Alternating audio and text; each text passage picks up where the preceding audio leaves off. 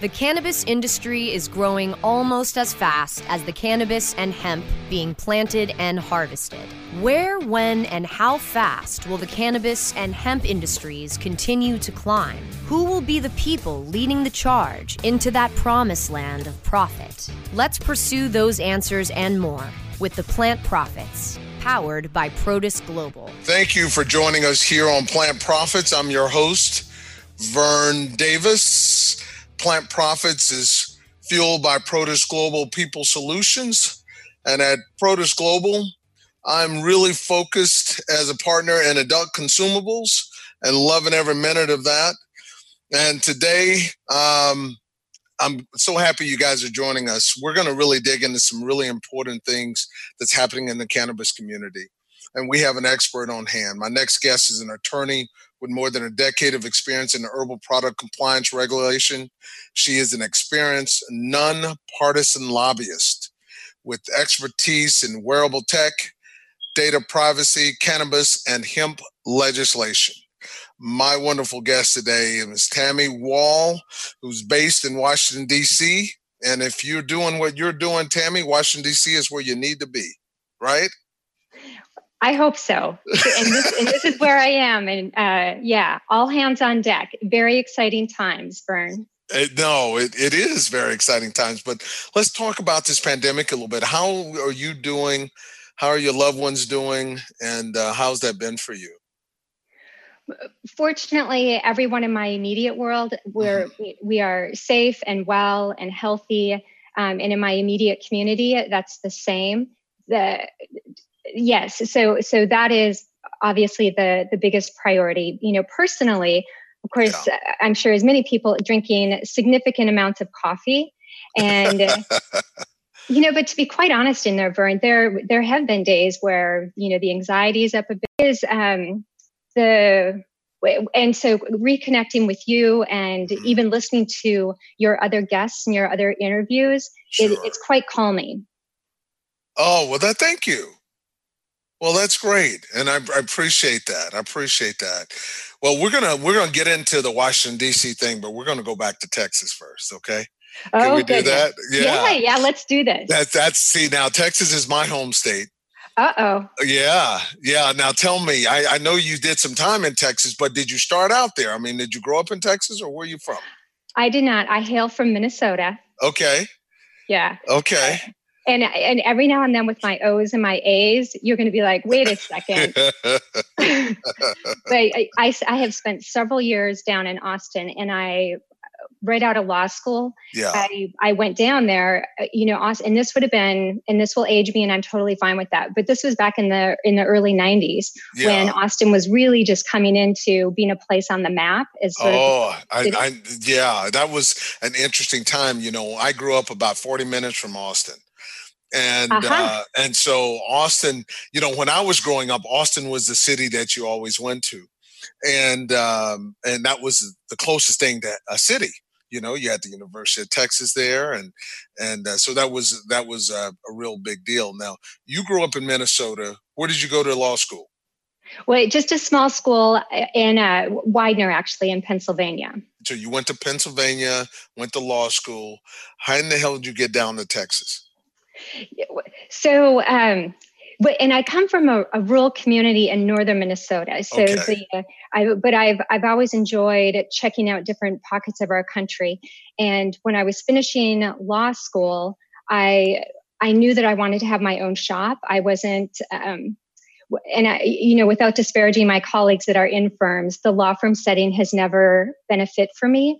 And so I knew I wanted my own shop. So I looked at 3 or 4 cities with really strong economies, the opportunity for growth, and where I thought the market could hold a small law practice. And so Austin, Denver, Seattle were the runners, and Austin came out on top. So I went down there. I didn't know anyone. And as you know, being from Texas, it was a very welcoming city. Yeah. Open arms, a lot of music, a lot of social activity. So coming out of law school, you probably felt at home, didn't you? Well, I did. There is something about in the South where it is very welcoming. And I played soccer then, so I found a team, and that was my immediate family, and things just clicked. It was very good. That's great. Now, let's tell everybody what kind of law you practice down in Austin, Texas. Well, primarily criminal defense work. I worked a lot with juveniles and clients that had mental health issues as well. And but in that criminal defense space, which now it's connected to the cannabis industry, but it was a remarkable front row seat to see how things start and how one particular incident in someone's life can either set the trajectory for challenges or for success, or if you can overcome something to correct course. So that was in the very early stages of these young people. So working in criminal defense, it was an eye opener, and the incredible challenges within the construct of a criminal justice system. And Texas, in part being a woman, and then looking at my clients and what they had to overcome in the criminal justice system, it was an eye opener. How did you choose that niche? When you moved into, you could have went, murder, but you decided to get inside the community with your practice. And why did you do that? What about you made you do that? Yes. And interesting, Vern, at this point in my career, a couple decades past that now, and looking back, you can really see the threads of your individual personality and DNA coming out in your different career choices. And that's so, right. For me, it was a means of having more of a hands-on opportunity to help someone. And there was, the extreme cases can take years, going all the way through the appeal process. But sometimes you have a window of time in someone's life where you can try to play a role or to make it better. And it's a shorter term window of time. And so you can reach more in theory anyway. So there was that. And I just felt that there was more of an impact, and I could engage with more people, more clients on with certain types of offenses, if you will. Okay. That makes sense. Now, you did that for 10 years. You were in Austin. You practiced that. That was your practice for 10 years. And then I saw you evolved, and you moved out into more regulatory type involvement and engagement. Tell me about that step you made. That's exactly right. And I suppose when I decided to leave private practice, I had reached a point where I felt I did what I could do, and I did what I could do within that system, within Texas, within Travis County, within Williamson, within my counties where I used to work. And so I pretty much did a 180, and I did I did an organic loungewear line, and I started working with nonprofits. And of course, in hindsight, it is very clear what happened, just to really flip that page. And then through that, that was my entree into working with natural products and botanical based products. Well, let's stop right there, because you said you that was your base to get into natural products and botanical. Okay, how did that come into being, though? How were you reaching out for that, or did that just come to you? What happened? Well, I tell you, Vern, I hear when people share stories, oh, it just fell into my lap, or oh, it just came to me from left field. Yeah. I have waited for something just to kind of fall into my lap. At this point in the game, I've accepted that might just not happen for me, which is okay. And so I flipped that page, and I was in that natural products, really understanding the benefit from it. And then my legal training came back to me, and I wanted to kind of hunker down and get in the nooks and crannies of things again. And that's when I went back into regulatory and government affairs. Got it. Well, I think that's cool. That's quite a journey. That's quite a, you said flip the page. I mean, you turned the book over. I think you really did. I mean, you in that period of time when you decided that you did all you could do in Texas, into that legal system, and then you decided to get into something that's very, very, very different. But now you brought your legal practice back into it. And I tell you what we're going to do is we're going to take a break. Okay. We'll continue our discussion with Tammy Wall from Market Access today. She is bringing us a really cool story, and we'll be back. Plant Profits will return so our sponsors can profit from these messages. Elevate your everyday with that Shoogies feeling with the sweet taste of Shoogies. Add a cup of Shoogies to your morning coffee. Ah, how sweet it is. Shoogies infuses cannabis and cane sugar to make it the perfect sweetener with benefits. Make your happy hour happier with a dunk of Shoogies in your drink. Order your Shoogies now at shoogies.com or find it in dispensaries throughout California. Whenever you crave a little sweet, pick up Shoogies, the sweet, sweet take anywhere treat.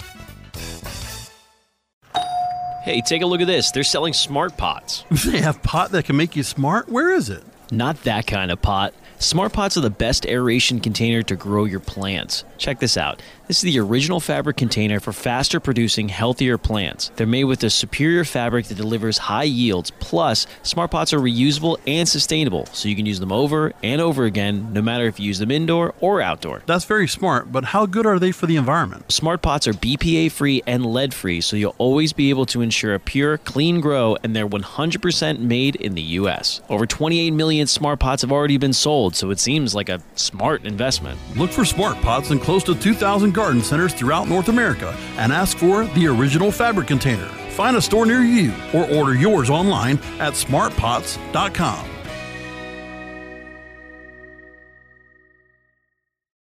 The Plant Profits are back to lead the pursuit of the promised land of plant profit. Only on CannabisRadio.com. Welcome back. I'm Vern Davis. Plant Profits is our show. I'm your host. We're here with Tammy Wall, Washington, D.C. based attorney and strategic policy advisor. And she's from Minnesota, but she did some real quality time down in Texas, my home state, and I love that. Tammy, we want to. I know there's a couple other things here we need to mention, and what are some of the other things you'd like to say about that? I know we went pretty deep into that. Yeah, thank you, Vern. And and because of your background, you understand the CPG space and those different categories and the value that they have within our broader economic health, the multi-billion-dollar industries. And I think we being that CPG industry are in a critical position to really support those U.S. hemp producers, not only for the long haul, but certainly to play a role in our nation's economic recovery in light of the pandemic. So if there is one thing, I encourage that. How can we all help? In reaching out to, if you are producing any of these types of products, to locally source and to reach out to your congressional member and let her or him know that you are ready to support U.S. hemp producers and open these pathways. Give them some end markets and you will buy their product. Thank you very much for that. And I think that's great advice, and we should all do that. And Tammy, I want to switch gears now and really talk about something I know you're really passionate about, social equity. And you've gotten yourself involved in that, and I'm involved in that also. So I'm really interested in hearing about from a social equity place. You have a platform called Access Plus Innovation Project that you're utilizing to transport and move this forward. And I think it's a very important topic. Why don't you give our audience your perspective of where we are with social equity when it pertains to cannabis, et cetera? Well, thank you, Vern. Yes, the Access and Innovation Project it's a federal effort, and it's our advisory board is filled with happens to be all female CEOs and founders, and the essence is moving forward, it's not about we want a seat at the table. It's we are at the table and leading that conversation, and we want to make sure that everyone has that same access. And so it's creating on the federal level, because I think on the state level, they are experimenting with different social equity models, but for federal oversight to make sure that that comprehensive federal oversight, that regulatory engine includes components that will allow everyone to have access to this industry. Small, large operations, all walks of life, and a very diverse stakeholder population. That's great. Now, interesting. So the founders, the board is all female leaders in the industry. Is that correct? That's correct. Now, how did they come to connect with you? Well, I'm sure you can attest to this, that after when paths continue to cross and you find your like-minded people. And so over the years of being in the industry, the paths continue to cross, and the women on there are some true powerhouses that are advocates for their communities and doing tremendous good within their communities, serving both high quality products for consumers in that over 21 category and developing amazing medical products and serving vulnerable populations. That we have an incredible woman on there, Sue Taylor, with a facility, with a dispensary in Berkeley that is serving the senior community. Senior citizens. Yeah, that's really cool. She is. And if she's ever been in your orb, it's I feed off her energy. She's just a remarkable woman. No, I think that's great. So we're going to dive a little bit more into the project, but I'm so aligned with you on this because, at Protis, we are at Protis Global. We're in this cannabis space, and we see the opportunities, and we're actually putting together. That's going to happen very soon, a social equity roundtable discussion. And that's something that you and I should talk about, maybe getting you involved in it. I think you could bring a perspective that would represent these female leaders that are organizing, and participating and executing on Access to Innovation project. So let's do that. I think that's good. We need to do that. What are some of the things you guys have done that you could talk about here?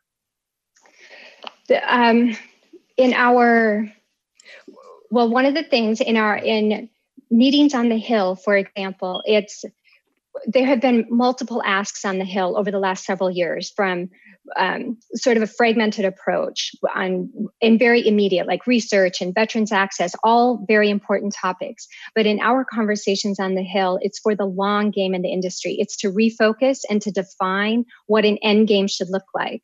What does that state-federal interplay look like? How do we strategically enter the global market? And how do we do that so that U.S. grown cannabis and the stakeholders in the U.S. can be positioned to continue to be a leader, even on a global scale? That's great. Thank you. Is there a final message you'd like to leave with us? Well, yes, actually there is, Vern. And I thank you so much for this time. And I think that's top notch that you're putting together your social equity roundtable in large part because from what I know of you and your colleagues and listening to your other guests, that you are the real deal, and that's quite refreshing. And so your social equity roundtable, it will be impactful because you're genuine and authentic about it. So thank you. Well, thank you. Thank you. And thank you all. We've spent time today with Tammy Wall, a Washington, D.C. based attorney and strategic policy advisor. And as you can see, she's working on the most important and forefront issues that we face in the space. And I really want to thank you and stay with us when we end here. I want to spend a little more time with you, Tammy. I really appreciate you being here, and thank you all for joining us. You can download episodes of Plant Profits by going to cannabisradio.com. Cannabisradio.com is an amazing partner. I love those folks. Or subscribe to the show on Apple Podcasts, Spotify, and iHeartRadio, and all major podcasts. Wherever you get your podcast fix on, go there. You'll find us, Plant Profits. Vern Davis is your host. Follow Protis Global on LinkedIn, Instagram, Facebook, Twitter, all the social media hangouts. You can find us. We're building companies. We're changing lives at ProtisGlobal.com. That's ProtisGlobal.com, PROTIS Global.com. Until next time, cheers.